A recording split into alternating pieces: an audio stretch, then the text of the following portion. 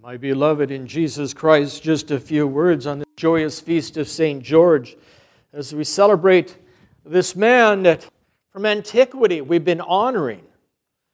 From the very start, after his martyrdom, we've been having great devotions to him, calling upon him for aid.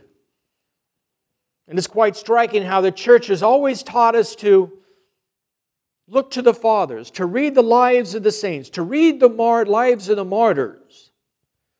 How did they live their lives? And how can we emulate them? How did they, what was the fabric of their life? How were they able to stay strong in the midst of it all? And we are to follow that. We see in St. George, he was a rich man. He had military title, many possessions. But he became a follower of Christ.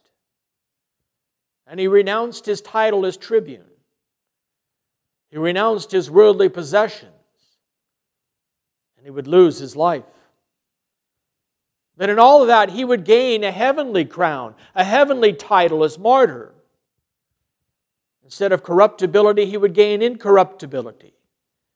Instead of earthly riches, eternal. And so we hear in our gospel today that anyone who denies Jesus denies the Father. That will be our judgment. St. George took this to be absolute truth and would not deny his Christ, would not deny his Lord and King.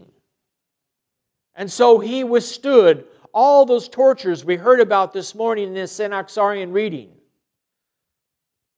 The great pains, but yet God gave him the grace to endure. You and I are called to do the same.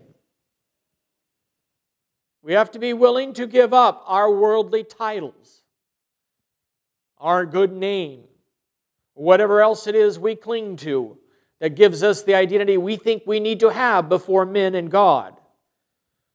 But to let that go and be first and foremost have the title of Christian.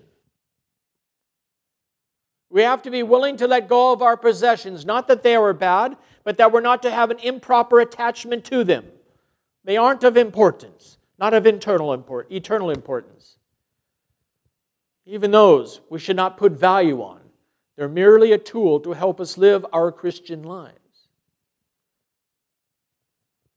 We don't worry about the things of the flesh. That comes and that goes.